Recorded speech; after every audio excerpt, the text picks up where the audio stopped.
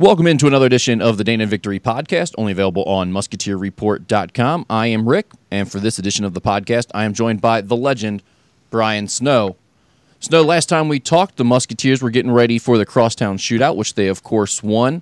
Then they dropped a game on the road at Wake Forest before beating Western Carolina at home, and then finishing off their non-conference slate with a win at TCU. You know, we talked before the season, as we always do. We broke down the non-conference slate and sort of predicted what we thought would happen. Both of us settled on the Musketeers being 11-2 at this point. Dan said 10-3, though he couldn't tell us where a third loss was going to come from after he had picked them to go 11-2. I think both of us expected it to be the TCU loss probably instead of the Wake Forest loss that happened as that second loss. But overall, I mean, I feel like this team is pretty much exactly where we expected them to be after the first 13 games of the season. Yeah, I mean, first of all, I think Dan predicted anywhere between 0-13 and 13-0. He kind of saw each game as a toss-up. So I think he picked a win and a loss in each game. I'm really still not sure how that happened. But, yeah, I'll be honest. I think I thought the team would be a little bit more consistent and play a little bit better on the aggregate, I guess you would say. But in general, in terms of results, it's been about what I thought. It's just kind of been choppy. And maybe that shouldn't be unexpected. But, it's kind of college basketball in 2019. You look at it, everyone's been choppy. I mean, Gonzaga, I guess, is going to be number one in the country. Like, is anyone looking at Gonzaga like, man, I'm scared to play them? I mean, no. You watch Louisville this weekend, and it's like their guards can't dribble the ball. Like, and they're top 5 in the country. It's just kind of the nature of college basketball this year. So it's kind of, it is what it is. But generally speaking, they're where I thought they'd be, a borderline top 25 team with upside, especially if Quentin Gooden stays hot. Yeah, I mean, looking at their KenPom numbers, the offense sits at 56th in the country in offensive efficiency, defense 24th in efficiency.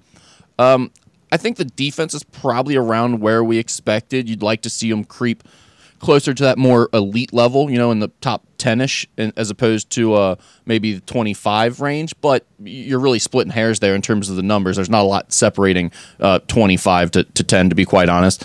But on the offensive side of the ball, do you think there is upside for this team still? I mean, again, they sit at 56 in the country in efficiency. They shot the ball so poorly to start the season. They've come sort of – they're still bad now, but they've come back to a little bit more normal bad at this point, finally. Do you think there's upside there?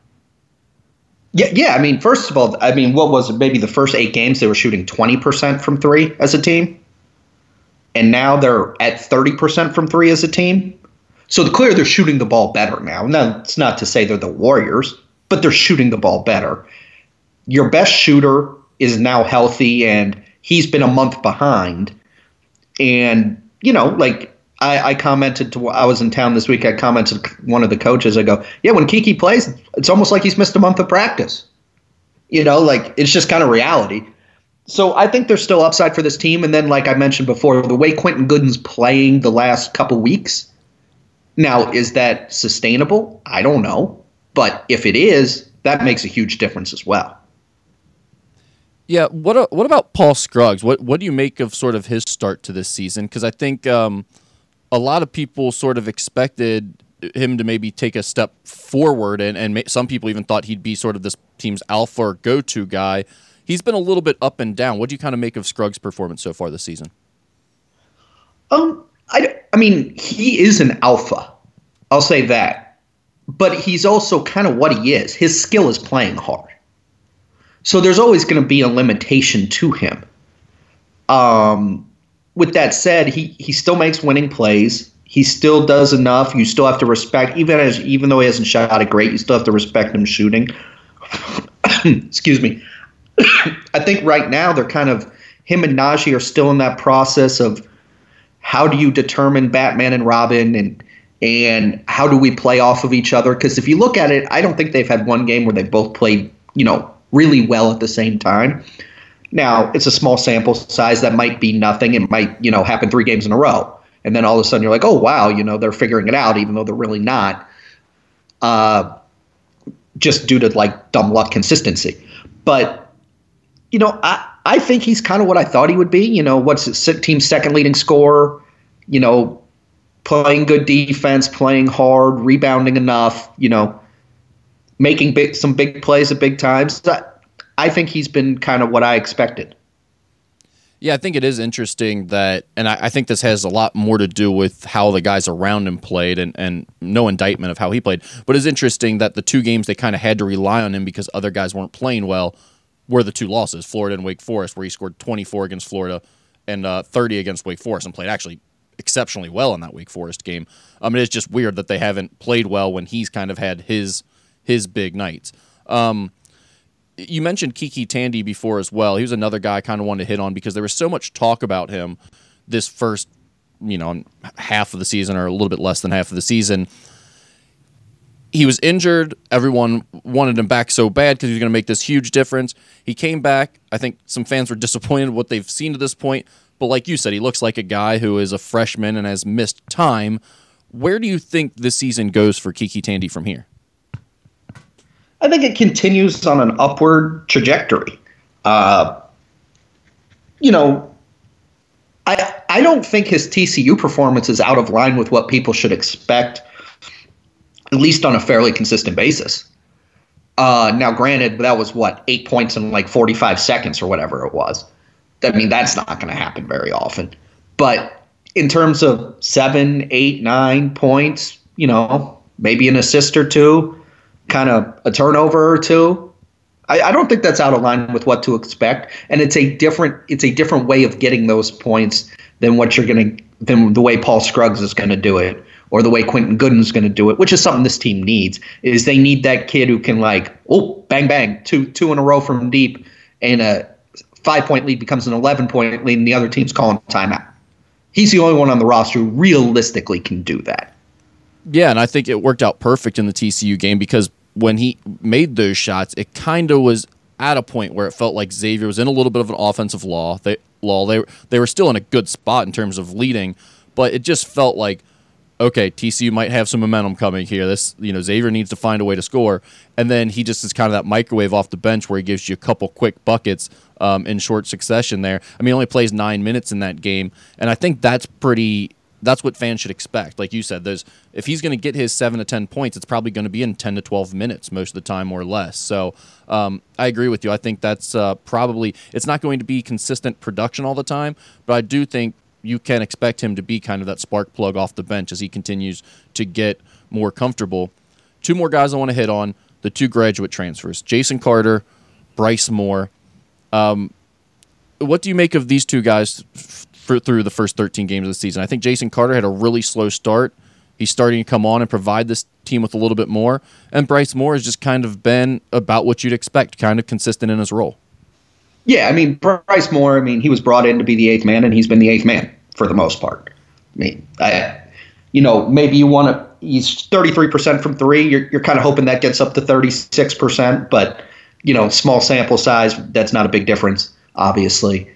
But he's defending. He brings energy. He brings toughness. He brings leadership, character, everything you want out of Bryce Moore. Jason Carter, I think it's fair to say he's been a little disappointing this year, mostly because he can't make an open layup. If he just makes open layups, his numbers look totally different. And it's hard for me to imagine that he's going to continue to miss open layups. So I think that's going to, come with him. He's learning his role more. He's learning how he's got to play with where he's not the best player. And I think that's fair, but I also think it's fair to say he's been slightly below what maybe expectations were. But at the same time, I think you see the value he provides and the way he allows Xavier to play with a guy who you switch screens with, but then also does provide size and solid rebounding. Yeah, I mean, you look at, when he was at Ohio, he's using over 25% of their possessions. He's taken over 26% of their shots.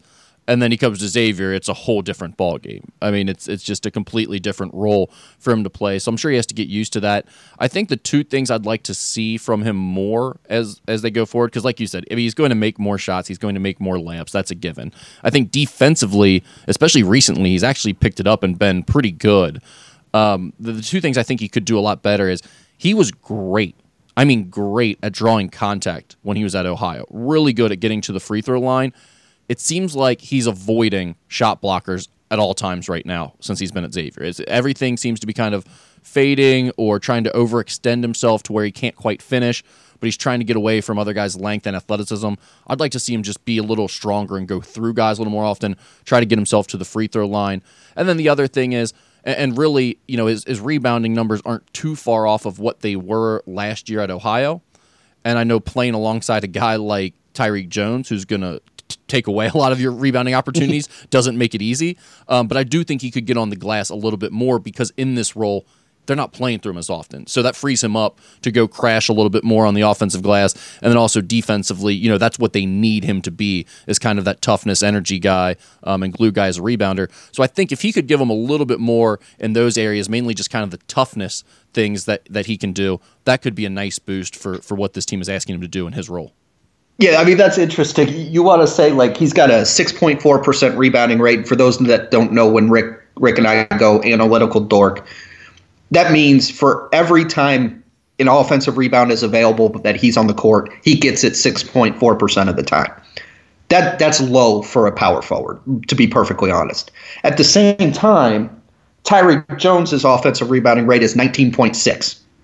You consider that they're on the court together, Tyreek's taking most of those opportunities because no matter how good of an offensive rebounder you are, about 70% of the time you have no chance in hell to get it. So, there's only so many options for someone not named Tyreek Jones to grab an offensive rebound. So I do think that's part of it. But yeah, I mean, the 13.3% defensive rebounding rate, that needs to get up above 15 for sure for Carter. And I think he's more than capable of that. And part of that's a function of, I think they've played him on the perimeter a bit more and, just trying to create spacing that way.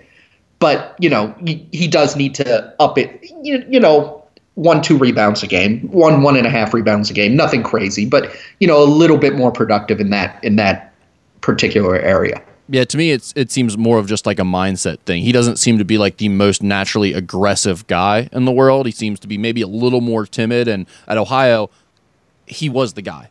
He had to do it all. At Xavier, it's kind of like he's almost willing to take a back seat. And I think he just needs to be maybe a little more assertive, a little bit more aggressive. And I think he'll kind of fit perfectly into the role that they're asking him to play. Brian, do you have anything else that stood out to you about the first half of this season, whether it's from an overall team perspective or from an individual perspective with any of these players? For me, it's Zach Freemantle. He's much better than I thought he would be. Now, granted, he's playing, probably 18 minutes a game, Rick? Maybe something like that? Yeah, that sounds about right. But in that time, boy, is he productive. And I know I saw some of the TCU game, not some of the second half, basically. I was traveling, but didn't see any of the Wake Forest game. So I've missed a lot of action recently. And I know people are going to point to the Western Carolina game where him and Tyreek were together on the court and it turned into a disaster. And a lot of that was because Demir and Kiki were also on the court together. And it was just a nightmare all around. But I do think they're looking for ways to get Freemantle on the court more with Tyreek, however the heck they've got to do that. And I'll be interested to see if he can still be productive in that way. But, man, he's been good. I mean, I wish he, for his sake, would offensive rebound a little bit more. But he can really score. He's moving his feet well on screens. He's blocking shots better than I ever thought he would. He's been really good. I mean, that kid looks like he's potential first-team all-league, potentially as a junior and senior. Yeah, he's playing 16.3 minutes a game, so you're pretty close there with 18 minutes. I think with Zach, I'll be honest, I don't see it working with them playing both bigs. I just don't think that's how college basketball is played in 2019 for the most part. There aren't a lot of teams playing two big men, and while Zach is moving well and he's better defensively than I expected him to be, I still don't think the combination of him and Tyreek are equipped to defend most teams' wings, whatever that is, at the 4 spot, and most teams don't play a traditional post player there at the 4 anymore. So I think it just puts Xavier at a disadvantage when they have those 2 on the floor, not to mention offensively, for a team who already can't shoot and already has terrible spacing. I don't know that adding another big man and kind of clogging that lane even more is going to help. I could be wrong. I think there's no question that having Zach and Tyreek on the floor at the same time gives you your best players on the court at the same time, but I just don't think, in terms of the lineup and the chemistry, it all works out together. Fundamentally, I agree, but I mean, is your spacing changing much between Jason Carter and Zach Fremantle? No, and I mean, like, I totally understand that point of it, and I think Fremantle even has maybe as much upside as Carter does as a shooter. Like, he's shown the ability to face up from the mid-range and even hit the 3. I just don't know if it's, what he's comfortable with in terms of what he's been taught, because, they've played him at the 5 for the most part to this point, or if it's just sort of his mindset and his game right now. But it was clear when those 2 were on the court that they didn't look comfortable together, and it made it easy on the defense. Now, I agree with you. There were some other personnel changes that were going on against Western Carolina that probably led to some of that. But again, I find it hard to believe they're going to be able to play that lineup for extended minutes unless they draft. I'm not talking, but I'm talking 3 minutes a half. Yeah, I mean, so even that, I find it hard to believe they'll do 2 wars a game like that unless they're going to really change their defense and like play a zone, which there's no chance that's going to happen with this team the way they're defending. Nor should they.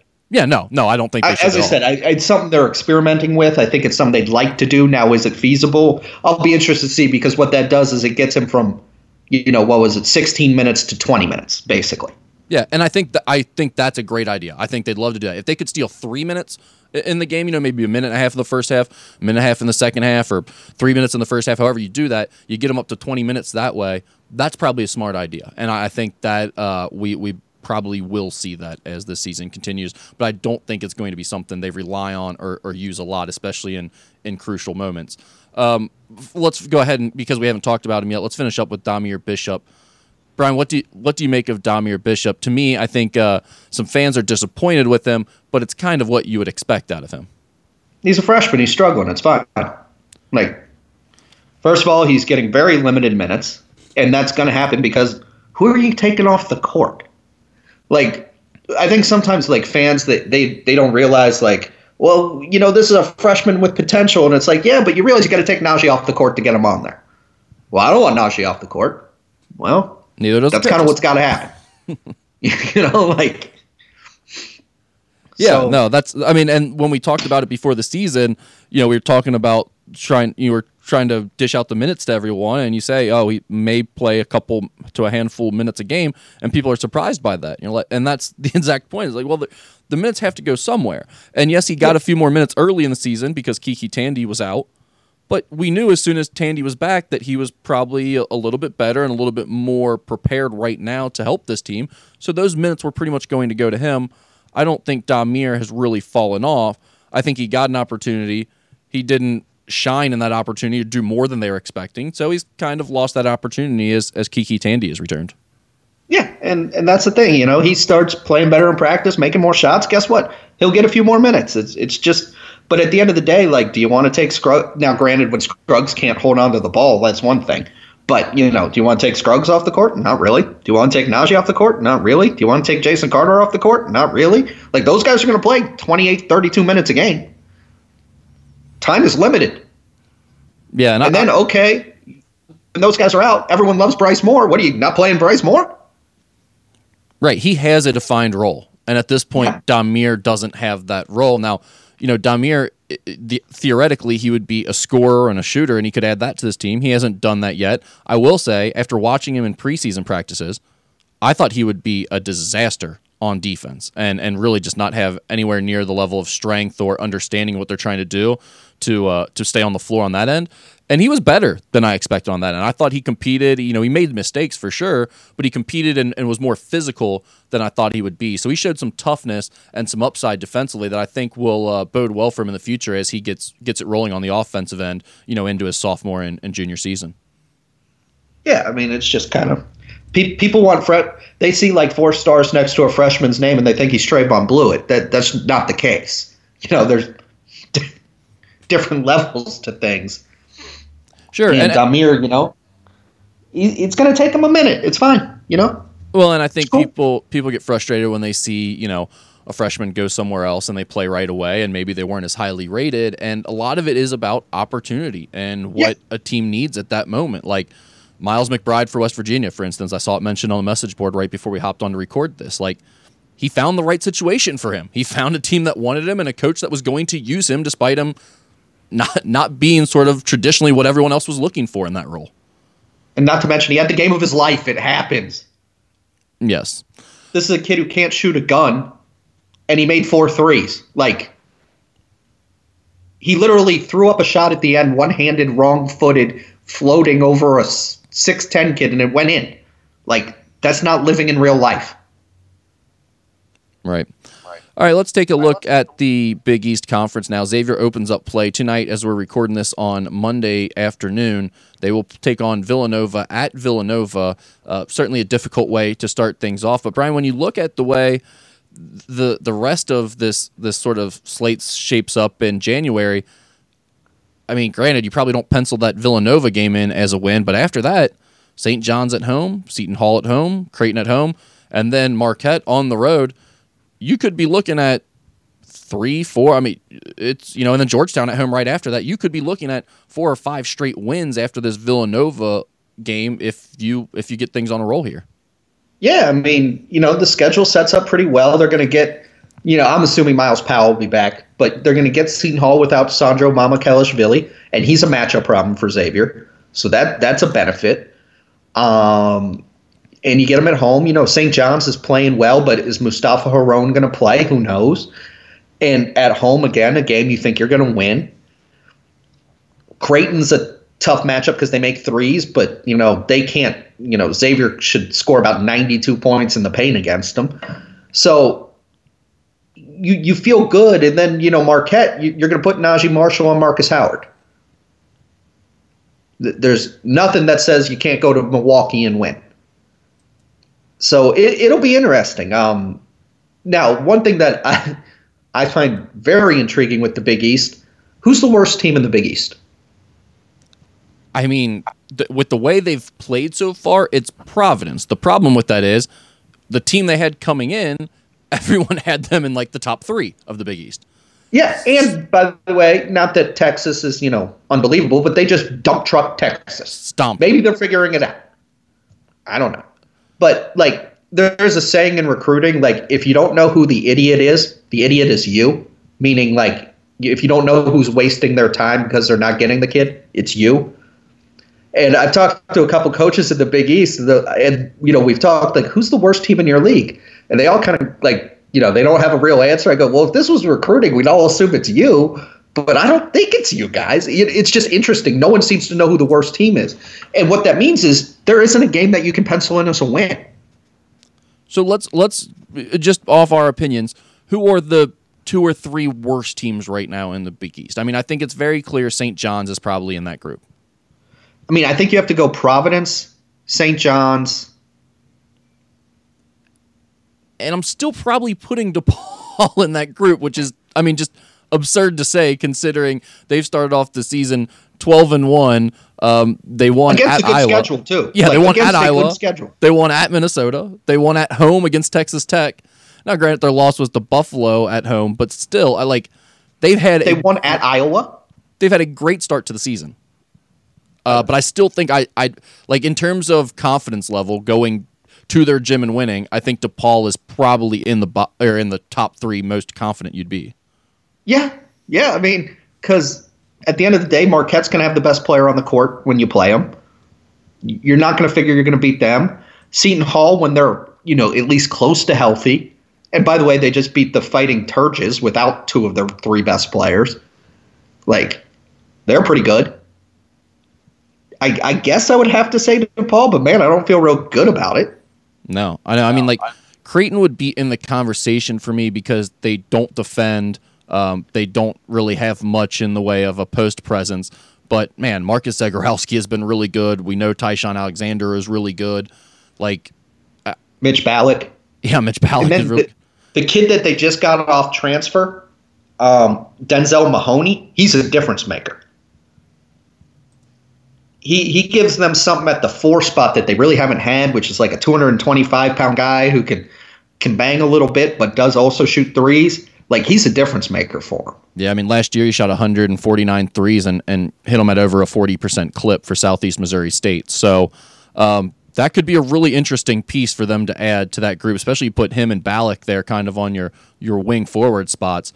Those are two dudes who can really score to go with that backcourt. I mean, there is just not an easy out in this conference at all. Everyone is well within the top 100. St. John's is the lowest ranked in KenPom at 82. Most teams are in the top 50. It's going to be a really interesting year in the Big East. Yeah, and the other thing is you're not facing Chris Mullin. Yeah, that hurts. Like, at the end of the day, like, whenever you played St. John's, I was like, all right, we're up 7 points before the game starts. Now you're not. I mean, Mike Anderson knows what he's doing. It's going to be interesting. I mean, like, one coach said, what happens if everyone finishes 9-9? What's the tiebreakers? Well, you said before the season started, when we were just kind of briefly looking at the Big East, that you thought, you know, a team that went 13-5 could probably win the conference this year. I feel more confident about that statement than ever right now. In fact, I don't know that a team that's 12-6 won't win the conference. Yeah, if you get to 13, you are doing some work. I mean, that means realistically you're winning 5 road games because you're probably going to lose 1 at home. So you're 5-4 on the road. That's going to be doing some work now. Yeah, that seems like a tall order. Which means the message board is going to be so much fun, Rick. No doubt about it.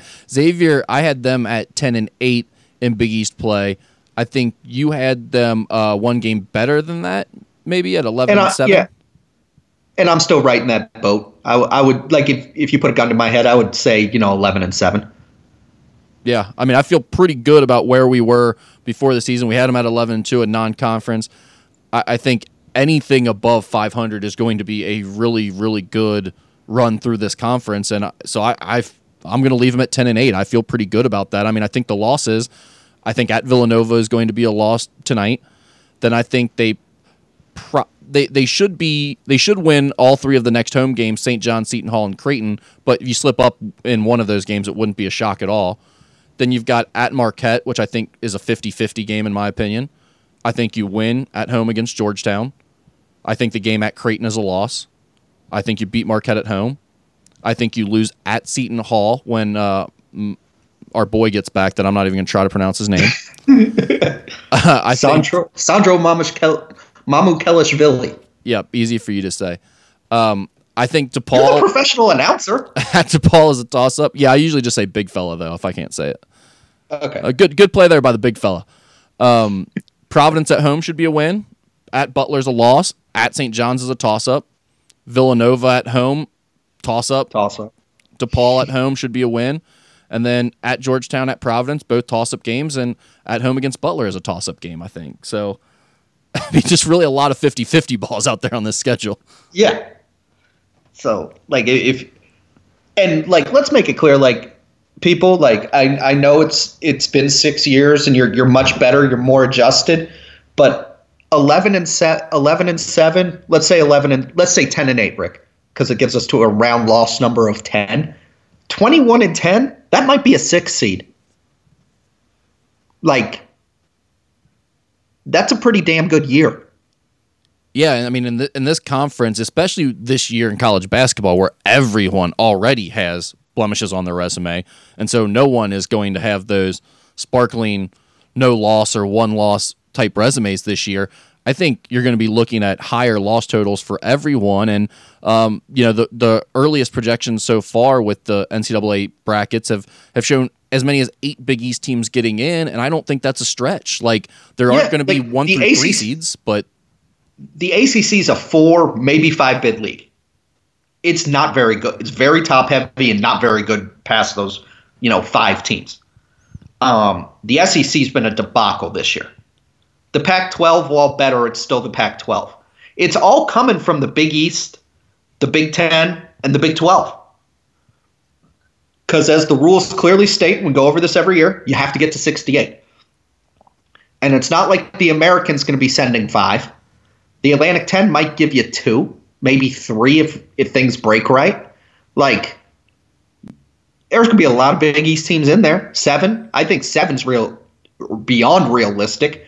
And then I think the math gets it hard for 8 in a 10-team league because someone's got to lose. Right. But, it's possible.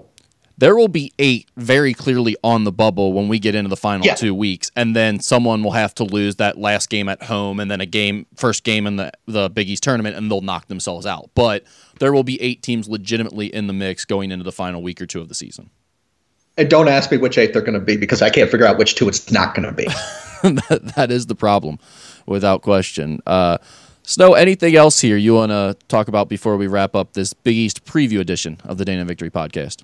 I think we need to discuss, is Quentin Gooden, do you think he's going on a Lionel Chalmers, of course, would be an exaggeration, but a D. Davis type run with the way he's played recently? Yeah, look, I mean, there's a history here of Xavier point guards who have stuck it out all 4 years, have maybe had a year or two where fans felt they were disappointing or they didn't play as well. And I think with Quentin, there's no doubt. I mean, you look at what happened last year. That wasn't the year anyone expected for him. He started off slow this year. He's coming around. I mean, if he hits that spurt, the Michael Hawkins, the Lionel Chalmers, the D. Davis, there's been a number of those types of guys who have stuck around for 4 years and then just all of a sudden it seems like they get midway through that senior year and realize my time is coming to an end, and they do everything they can to help their team win and just really, really fit in well with their teammates. I think Q is going to do that. I don't know that he's going to be the scorer that Lionel Chalmers became, obviously, but I do think a D. Davis type finish to this season is very possible for him. Yeah, Lionel Chalmers was the best player in the country. I mean, it was a joke, yeah. So, that's unreasonable to expect.